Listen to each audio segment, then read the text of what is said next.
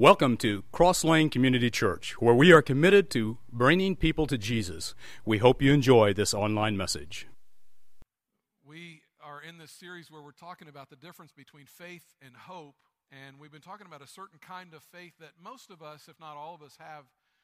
On some level, we have this thing called circumstantial faith, and circumstantial faith is basically looking for God in our circumstances, trying to see what's going on in our world and judging how God is involved with us through what's happening in our world. So if you're a Christian person and you pray and you say, Lord, please do this, and then he does it, then you come away from that experience and you say, yay, God, way to go, you're awesome, good job. But if you pray and say, God, would you please do this, and he doesn't, then you're inclined many times, I talk to people who go through this, their inclination is to say, well, God's maybe not there, or God certainly doesn't care anything about me, and so that's their struggle. Or, then somebody hands them a book and says, read this book and do what the book says, and they do that, and that doesn't seem to get God's attention. And they go to a seminar, and the seminar says you should do this, and that doesn't seem to help get God's attention. And you're trying to figure out the formula for getting God's attention. Is it pray, serve, go to church? Do I do that? Is it pray, fast, pray, give money, go to church? I mean, what unlocks your heart? What makes you inclined to bless me, to pay attention to me, to give me what I need or what I think I want? And so, we're trying to figure out the combination to God's attention. The problem with that is a very fragile way to go through life in terms of faith. If that's your faith system, if that's what your faith hinges on, is this circumstantial faith, then you're probably going to go through times when you say, hey, it's not working for me. And so that's kind of what we're trying to talk about and get past with this series. Because, we prayed and we believed and something happened and that was great. But we've also prayed and that prayer didn't come to fruition the way we wanted it to. And then suddenly we weren't so sure anymore. And then we prayed again, Lord, I pray that you'd make that girl marry me, and she didn't marry me. She married your best friend, and it's like, what's up with that? God, you're not even listening to what I want. So consequently, it doesn't work out, and you're not even sure if you believe in God or if God's there, or, and that's just what happens to us in our faith. And so some of us, along the way, and I'm not so naive as to think that somebody in this room, you might be here bodily, but your mind is somewhere else, because in your head, if you're honest, you've checked out with God. You've checked out on him. You've said, I don't know if I believe anymore. It's possible that you would say that I've abandoned my faith because, if you listen to my story and if I told you what went on with me and how God didn't show up, you would, maybe you would understand. That's what might be someone's story in the room. Your story might be that when you were younger, you put God to the test and God didn't come through for you, and so you just gave up on the whole thing. I hear that a lot. I talk to a lot of people that's the case. It didn't work out in the real world, and now you say, you don't have any faith, and that's what happens when you have this circumstantial faith we're talking about, where you're looking for God in your circumstances. In week 1, we said, we're horrible at interpreting the circumstances. I went to the doctor as a kid, knew I was going to get a shot. I did not think my mother loved me. I wouldn't have said my mom loves me because she's taking me to the doctor. But if you'd asked Mom would have said, absolutely, I love him. I brought him to the doctor to get him well. So we're not good at interpreting our circumstances at all. So in the first message, we said that the foundation of our faith is not our ability to see God in the details or in the circumstances of life, but the foundation of our faith is much deeper than that. The foundation is that we've placed our faith in the person of Jesus Christ, something that happened in history 2,000 years ago. The foundation of our faith as Christians is a person. It's not an event in our lifetime. It is a person who came to this world in Jesus, who lived among us, showed us how to live, lived a perfect life, predicted his death, burial, resurrection, went through all of that, and then was raised up, and people, hundreds of people, began to profess their faith in Jesus, not because of something they believed. They professed their faith in Jesus because of something that they had seen. And they have this extraordinary faith. And if you ask them, how can you continue to, let me stop and slow down because I'm getting ahead of myself. You might know somebody who's a Christian, who has extraordinary faith, and yet their circumstances are not good. And you would look at them and you would say, how can you continue to have this extraordinary faith when your circumstances are horrible, when I'm looking at your world and your world's not good at all? How do you do that? And what their answer would be is, well, first of all, my faith is not based on what's going on in my circumstances. My faith is based in the fact that Jesus Christ loves me, died for me, and rose from the grave. And the answer to prayers come and go, but my foundation is firm.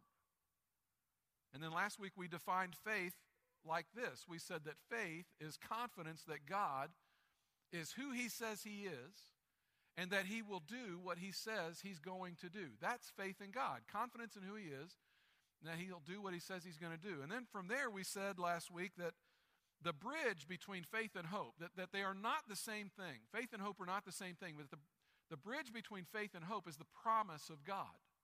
And so I promised you last week that we would talk about what is the promise of God, that we can come to God and we can ask anything we want and hope that he'll give it to us, what we ask for, but the only thing that we can come to God and ask and then say, God, I'm asking and I believe that you are going to do it, are the things that he has promised us that he will do. We looked at the book of Luke last week at a story where this man with leprosy comes to Jesus and he says, Lord, if you're willing to make me well, I know you can.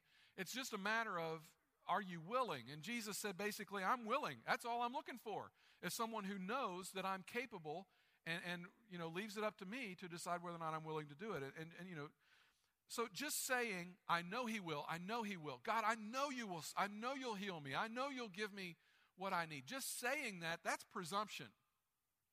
Coming to God and saying something like, God, here's what I need. Please grant my request. That's hope. But faith is when you say, God, here is what you have promised, and I am holding you to your promise. You promised it to me. And I have faith that when you told me you were going to do that you really will do that, so I'm holding you to that promise. That's what faith is, what God has promised to do, believing that he will do it. And today we're going to spend a few minutes answering the question, what has God promised you? That's a great question, and you need to be able to leave here today and know, okay, this is what God has promised me. Now, if you're not a Christian or you've left Christianity maybe sometime back, this is a great weekend for you to be here. I'm glad you're here this weekend because in your worldview or in your religious system or lack thereof, there's something in you that wants to figure out how to get what you want from God, or whatever that looks like, peace, or might be a girlfriend. I don't know what you want from God, but it could be all kinds of things. But the reason I'm glad you're here today is if you look at Scripture, and if you ever decide to embrace Christianity, here's what God has promised you. And I guarantee you that no matter how good things are going for you now, or how bad they're going for you or have gone for you, at some point in your life, you would love to have the assurances that I'm going to show you that God gives to you today. If you have your Bible, turn to Hebrews chapter 4. Hebrews chapter 4.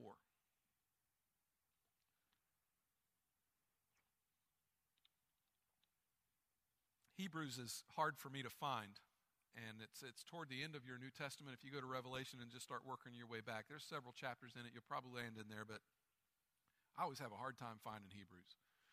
Now, while you're looking that up, let me talk a little bit about what God has not promised us, okay? We're going to talk about the promises of God, but it's pretty important that we decide what God has not promised us. There are people that if you turned on your television this morning, you might probably could find a preacher somewhere that would tell you that what I'm about to tell you isn't true. You probably could go to the bookstore and find some books that would argue with what I'm about to tell you today. Here's why. Because if you believe what I'm about to tell you today, and if I'm right in what I'm about to tell you today, then you cannot shrink God down, and you can't make God your little personal manipulative toy and get him to do what it is that you want him to do. See, there are people who make their money preaching and writing books who want to convince you that you can manipulate God, that you can make him do the things that you want and need him to do. And that if you just have enough faith and you do it the right way, or you hold your mouth the right way, or if you buy their prayer cloth or whatever it is, I don't know, whatever thing they got going on, that's what it takes. But what I'm telling you is when you read the Bible, God is way bigger than that. And here's the real big thing. When you get in a crisis situation, you don't want a small, manipulative, able to manipulate God. You want a ginormous, huge God that cannot be put in a box and does not answer to your every whim. That's really what you want. And if you're honest, you already know that.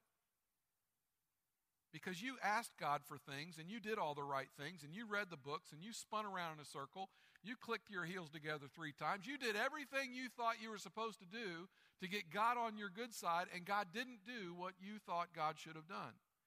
And God didn't cooperate with you.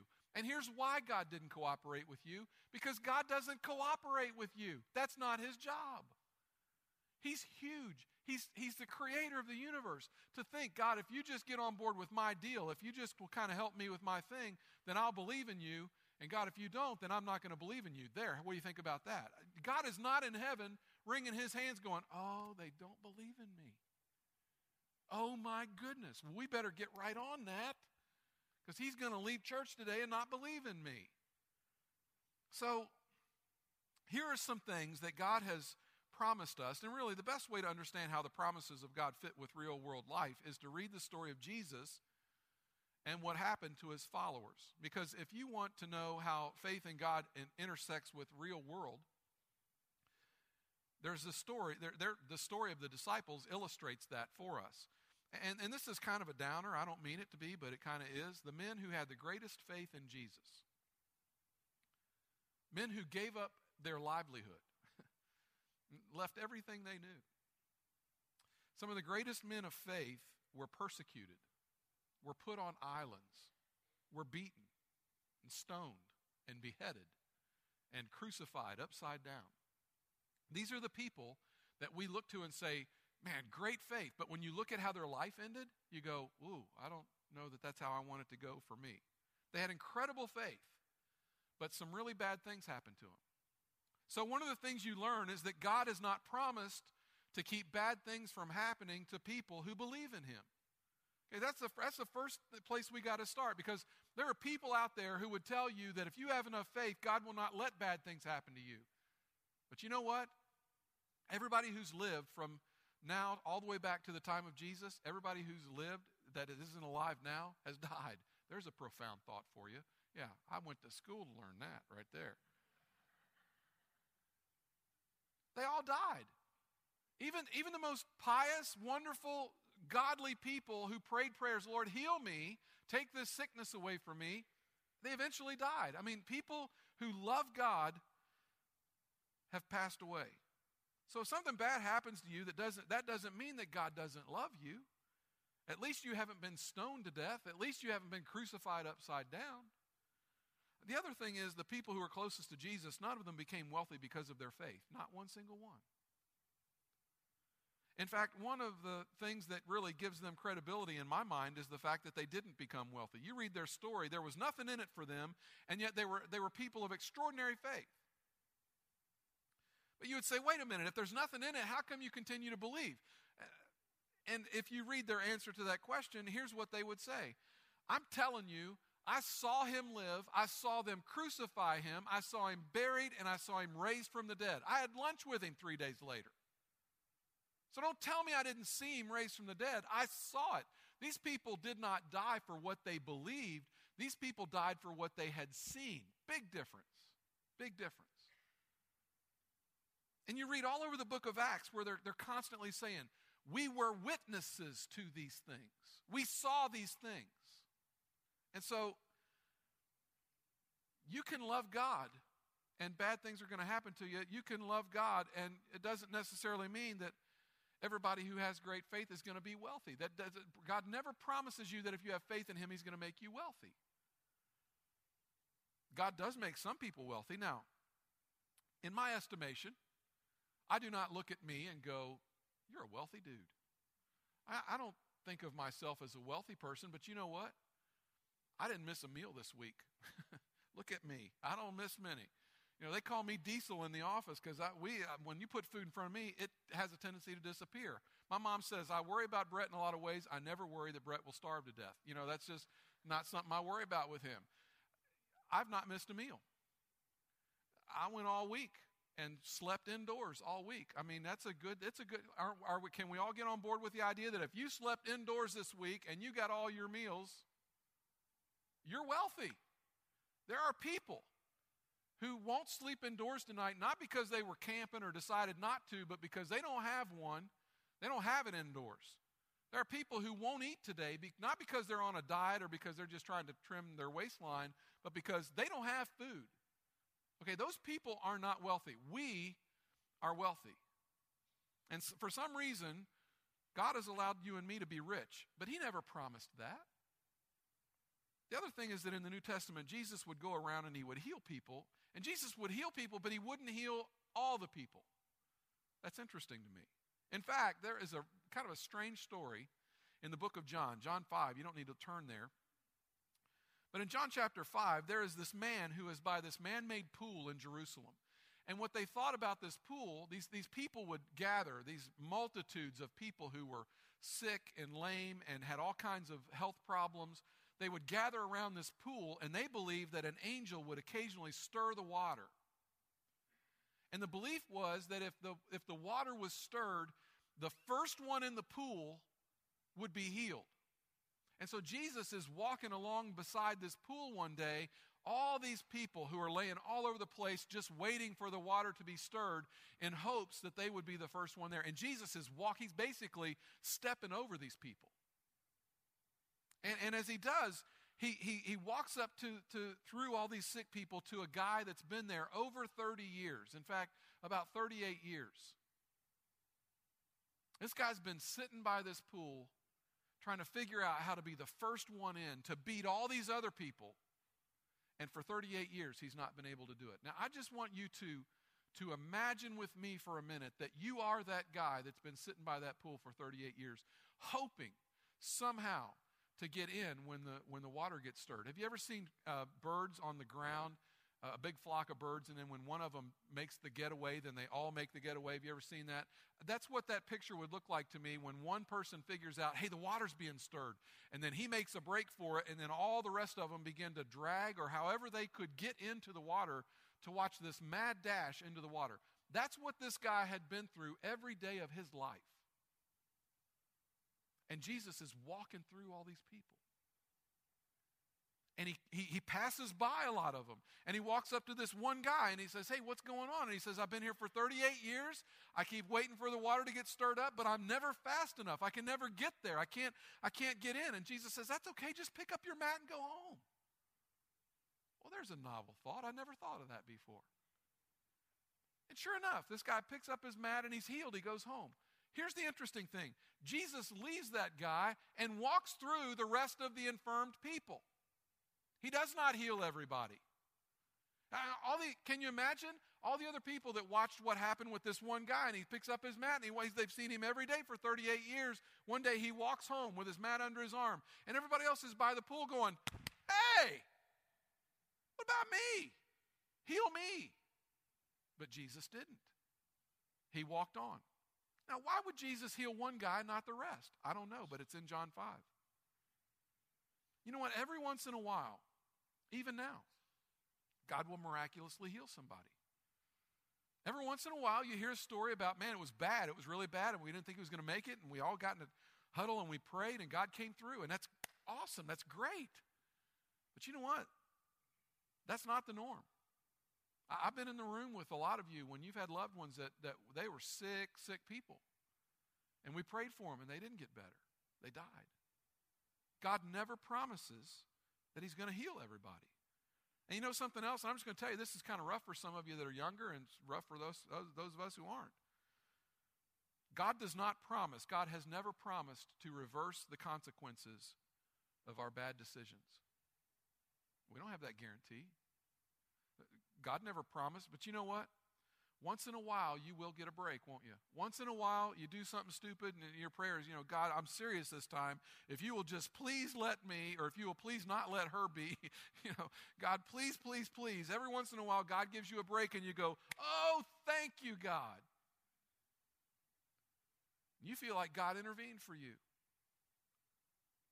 And you want to say, maybe I got a break. Let's try this again. And you go do something else stupid. But he doesn't promise to bail us out of our bad decisions every time. But you know what? Every one of those categories, every single one, from wealth to keeping bad things from happening to us, we've probably all experienced situations where we did we almost did something that would have resulted in something bad, and yet, we just go, God, I just feel like in this moment you just came through for me. You gave me what I hoped for and what I asked for, and you didn't give me what I deserved, and you answered my prayer. Is that anybody else's story but mine? I mean, there's times it's like, God, I don't deserve it, but you gave it to me anyway. That's hope.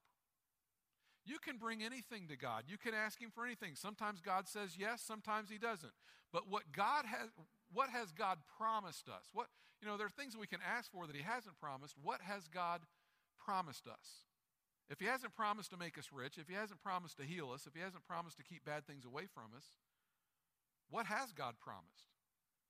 Well, in John 16, you may be here today and you don't even believe the Bible, but I'm going to give you one verse you can believe in, okay? John 16:33, you can believe in that verse. You know what it says? In this world, Jesus said, in this world, you will have trouble. That's one you can believe in. You can go home today and say, I didn't know I believed in the Bible, but I know one verse I do believe.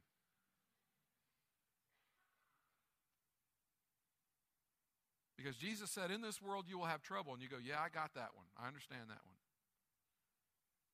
And Jesus said to some of his closest followers, who said, Jesus, we're trusting you. Jesus would say, I know you have a big old faith, but you just need to understand, in this world, you will have trouble. Write it down. There's just no way around it. Because I'm not promising you, Jesus would say, I'm not promising you a lifetime without trouble. So let me say this and we'll look at these verses. Anytime a preacher, a philosopher, a pastor, a book writer says, if you do this, then God will do this. Your response to that would be, well, you know what? That's not my experience in Scripture. That doesn't seem to be the way it happened for the disciples. And honestly, really in my life, it doesn't always seem to be the case that even on my best day when I can go through the whole day and only sin maybe twice, God, still bad things happen to me. But he did make an extraordinary promise, and you're going to love these verses because these verses are relevant to your life today. And if you're on the outside of faith looking in, this is a great time to be looking in. I'm glad you're here. Hebrews chapter 4, verse 14. Therefore, and so you're going to get to therefore, since we have a great high priest, he's been talking about our high priest, and he says, since we have one, therefore, and again, a high priest is the person who is kind of he represents us to God. Therefore, since we have a great high priest who has ascended into heaven, Jesus, the Son of God, that's who the high priest is, let us hold firmly to the faith we profess. So the foundation of our faith is Jesus. He just tells you that. Verse 15. For we do not have a high priest who is unable to empathize with our weakness. Let's look at that again. We do not have a high priest, talking about Jesus, who is unable to empathize with our weaknesses. Now, there's a difference between empathize and sympathize. There's a difference between those two words. I've been with some of you when you have lost a parent, and I've done funerals for some of your parents. I have no idea what that feels like. All I can do, when one of you experiences the loss of a parent, all I can do is have sympathy. That's all I can do. I can't say I know what that feels like. I can only say it must be horrible. It must be horrible, and I'm praying for you, and I wish it hadn't happened. And I just went through that this week. I may tell you about that in a few minutes. Then there's the word empathize. Empathize means I've been there, and I've done that. Okay? I've been through some pretty hard things in my life. And some of those things, when we're in counseling, I can say, you know what? I know what that feels like. I've been through that. I can relate to that. I know what that feels like. That's empathize. The author of Hebrews is saying, look, when you think Jesus, don't think someone that is in heaven going, I don't understand what you're going through. What is that? You lost a loved one? What? I don't know what that means. The writer of Hebrews says, no. Jesus would say, I know. I know that's not just happening. I know what that's like. I know how that feels. For we do not have a high priest who is unable to empathize with our weaknesses, but we have one who has been tempted in, what are the words? Every way. Every way. Just as we are. That's what Scripture says. That Jesus was tempted. I can't even tell you how comforting this is for me. That there is not a temptation that I face that Jesus hasn't faced. Now, sometimes that's hard for me to believe. but it's the truth. The Bible tells me. He has been tempted in every way just as we are. Now let me tell you why that's important. When we get to these promises in a minute, and when you think about prayer going forward, you need to understand that the door you're walking through, the Scripture teaches that Jesus has felt what you felt and has faced what you face. Jesus spent a night dreading the coming day. Can anybody put their hand in the air and say that? I've done that. I've done that. I have spent the night dreading the coming day. I think we've all done that. I'm not talking about exams, students. That's different. Not talking about exams. Study for your exams. You won't dread the coming day, right? Teachers in the room are going, that's right, amen. He's preaching. Hey, boy, preaching. For some, it was a court case. For some of you, you went to bed and you had to get up the next day and go to court for something. You're like, I do not want to do that. For some of you, it was you're going to have a conversation that you did not want to have. I do not want to talk to them about that. I'm dreading it. And you go to bed and it's just like you can't even get any sleep because that's all that's rolling around in your head. Probably every one of us has or will spend the night where we can barely sleep or can't sleep at all because of the events of the coming day. Your Savior spent the night knowing that when he got up the next day, he was going to be tried, beaten, and crucified.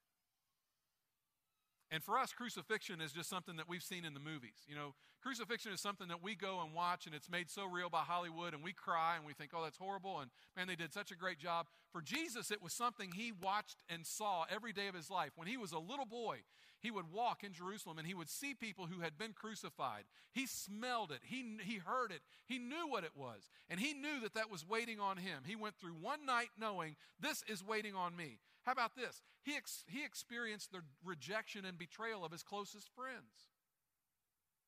People that he loved and that he thought loved him. Some of you know what that's like. You know what it's like for one of your friends to reach into your soul with a hook and rip it out by something that they've done to you and hurt you in some way.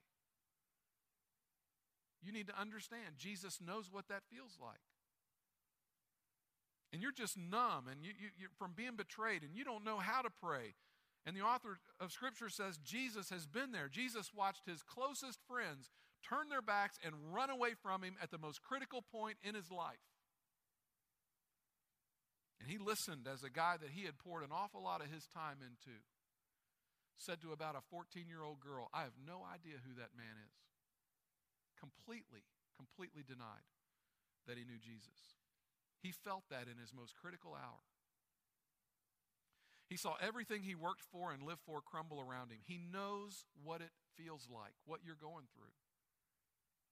And he experienced crushing temptation, the kind of which we probably can't even imagine. Some of you face temptation that you have given into over and over, and you've cried and begged, and you've tried everything you know, and you think, God, are you listening? And God says, I know because my son faced the most crushing kind of temptation imaginable. What you're going through, God would say, it isn't foreign to me. I know what you're going through. I know how you hurt. You can come to me and you don't have to explain it. Your high priest, your Savior, he knows. Now, it's tempting to stop there and sit there for a while because that may radically change the way you approach God. That may radically change the way you pray. But do you know what it should change? It should change our inclination to try to talk God into our stuff as if we need to explain to God what we're going through and how we feel. It should change that in us. He's saying, look, before you begin your prayer, I've been there and I've done that to the 10th power. And listen to how this verse ends. I want to read this whole thing in its entirety. For we do not have a high priest who is unable to empathize with our weaknesses, but we have one who has been tempted in every way, just as we are, yet he did not sin. Wow. That's not me. The thing that Jesus has that you and I don't have is the clarity of having lived a perfect life.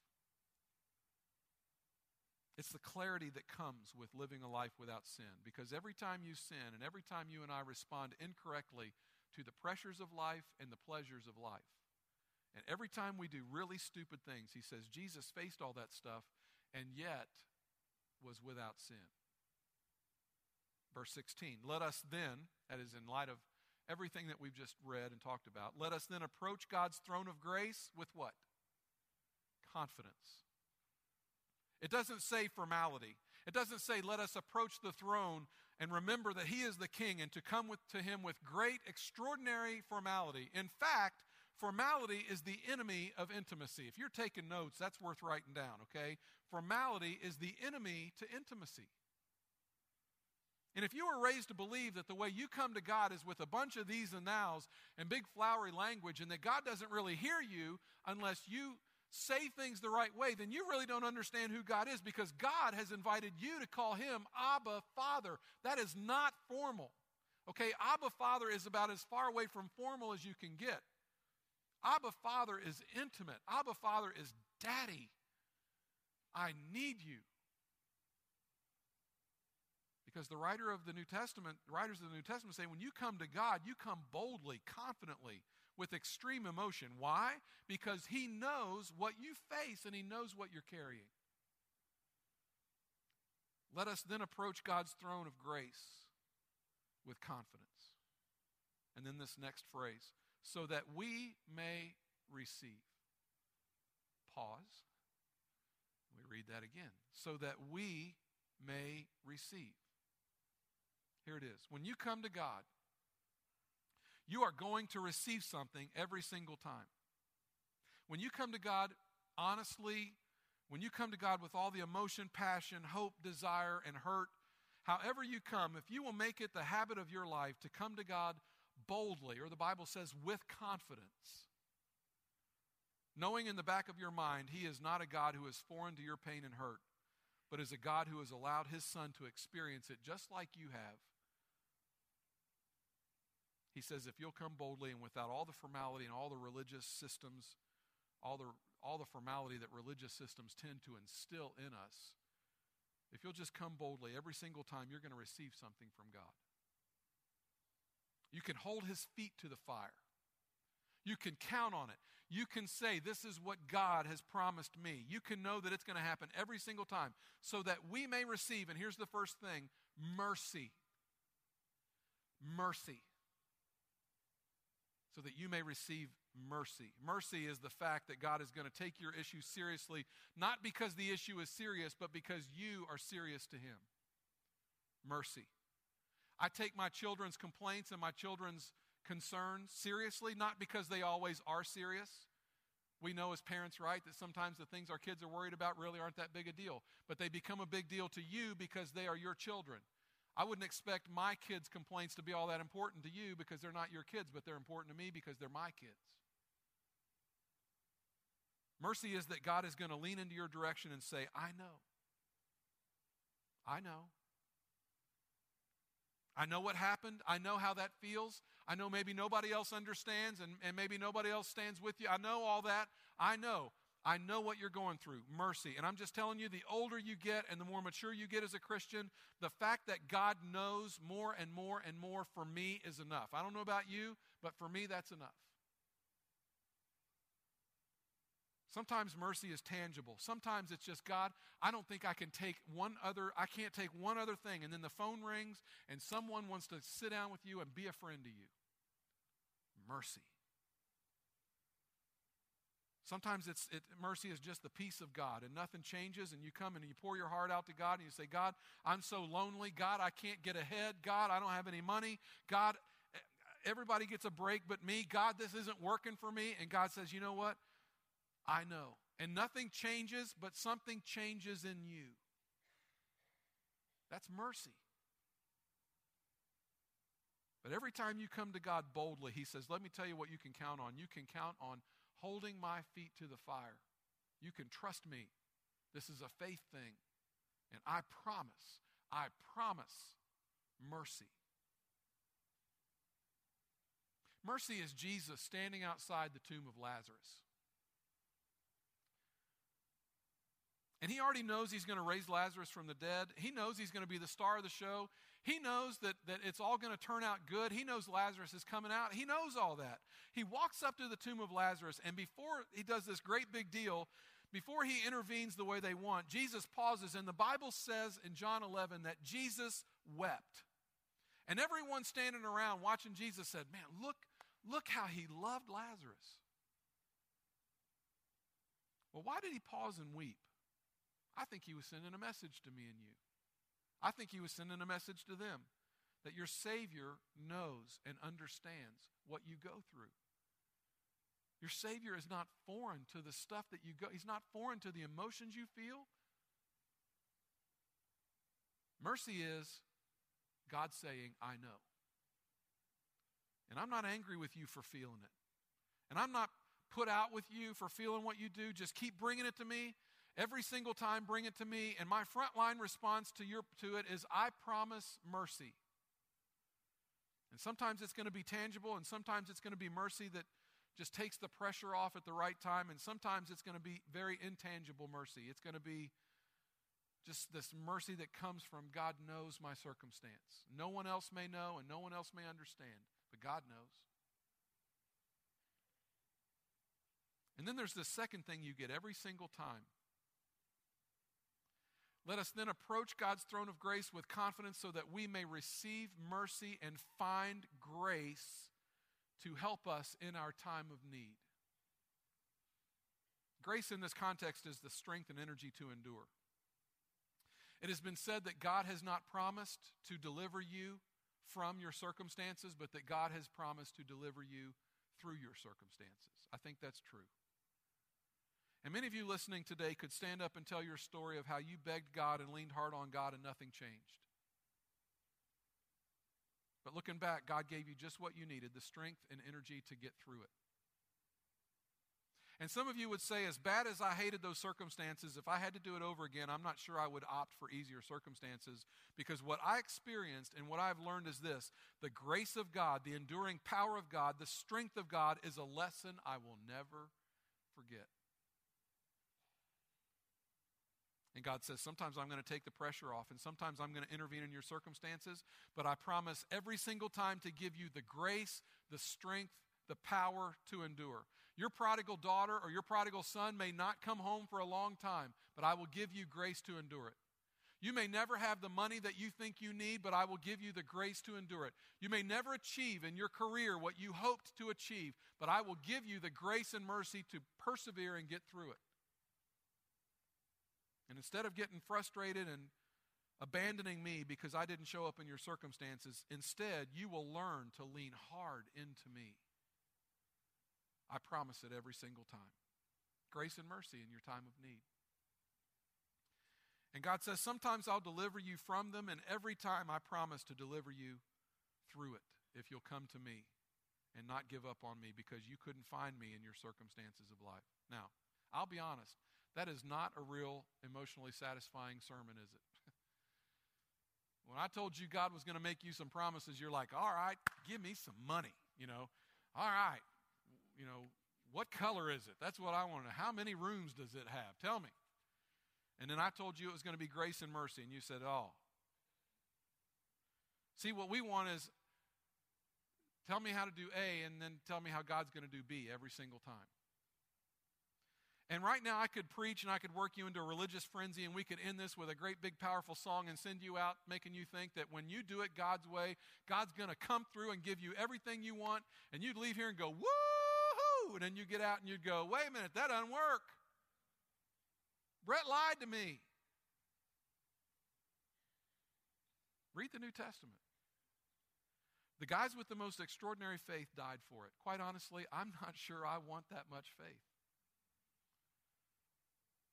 Here's what we want, and me too, by the way. We want God to give us a can of intervention. You've heard about the other can that they're going to open. We want God to open up a can of intervention. That's what we want. Heavenly Father, I just pray that you would break them up so that he will pay attention to me and not her. We want God to intervene. God, at work, they're talking about moving my boss to Toledo. Please make that happen. Just get on board with what they're talking about at work and move him to Detroit. Get him somewhere. God, the whole third floor is driving me nuts. If you just wipe out the third floor, we're good. I promise I'll be good from then on. That is how we want God to work. Here's what you don't want. Here's a prayer that you've never prayed. God, I'm such a problem. God, the problem is me. God, I'm my boss's problem. Do something to me. Move me to Toledo. We don't pray like that. See, I don't really want justice coming my way. I want grace and mercy coming my way. I want justice rolling your way. But here's what the Bible teaches. We live in the age of grace and mercy. This is the age where God doesn't bring about justice. This is the age where God extends grace and mercy to you who trust and lean on God. And this is where God extends grace and mercy to people who don't put their faith and hope in God. That you're drawing a breath today, whether you believe in Jesus or not, whether you're alive, you're into this or not, whether you're kind of halfway with God or whatever your circumstance is, if you're even drawing a breath, God's giving you grace and mercy today. Some of you have been a Christian about a year, and you look at the circumstances that led you to the brokenness and led you to the place of faith, and you would say, you know what? God extended grace and mercy to me even when I wasn't leaning on Him. And if you come to Him as an unbeliever, what you get is grace and mercy. Why? Because this is the age of grace and mercy.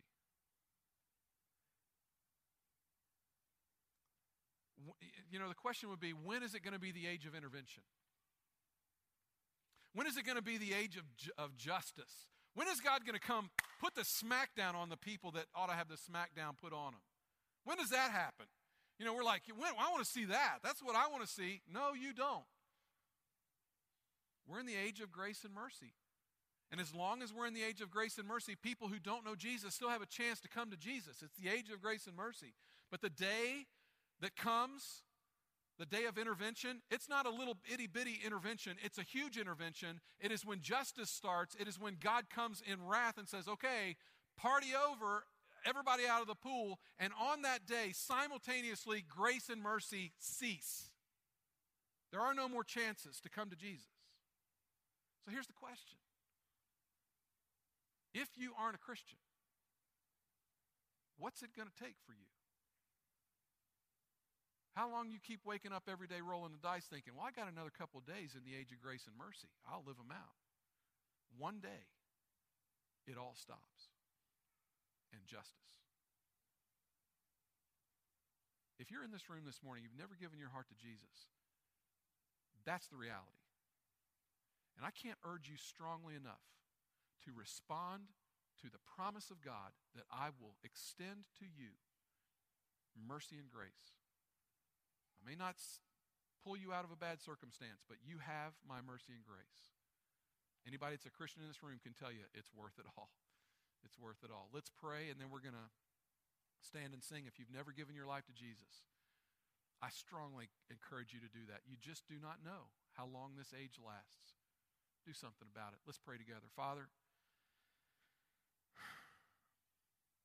we got all kinds of circumstances in this room. Some people are just so elated at news they got yesterday, and other people got horrible news this week. Horrible news. Some people, the sun's shining so bright they can't hardly see. They need sunglasses. And then there's other people, it's dark. Father, in it all, there's your mercy. There's your grace. Those are things that you've promised us. Never promised us you would deliver us from these things. You just promised that you would see us through it. And Father, if there's somebody in the room this morning who has never cognitively given themselves to you, I pray that you would just come on them. Help them to see what you did on the cross was for them, and that in that one act you forgave them. All they have to do is receive it. Father, we love you. We don't deserve your mercy and grace. But you're relentless in your pursuit of us, and we give you thanks for that. It's in Jesus' name we pray. Amen.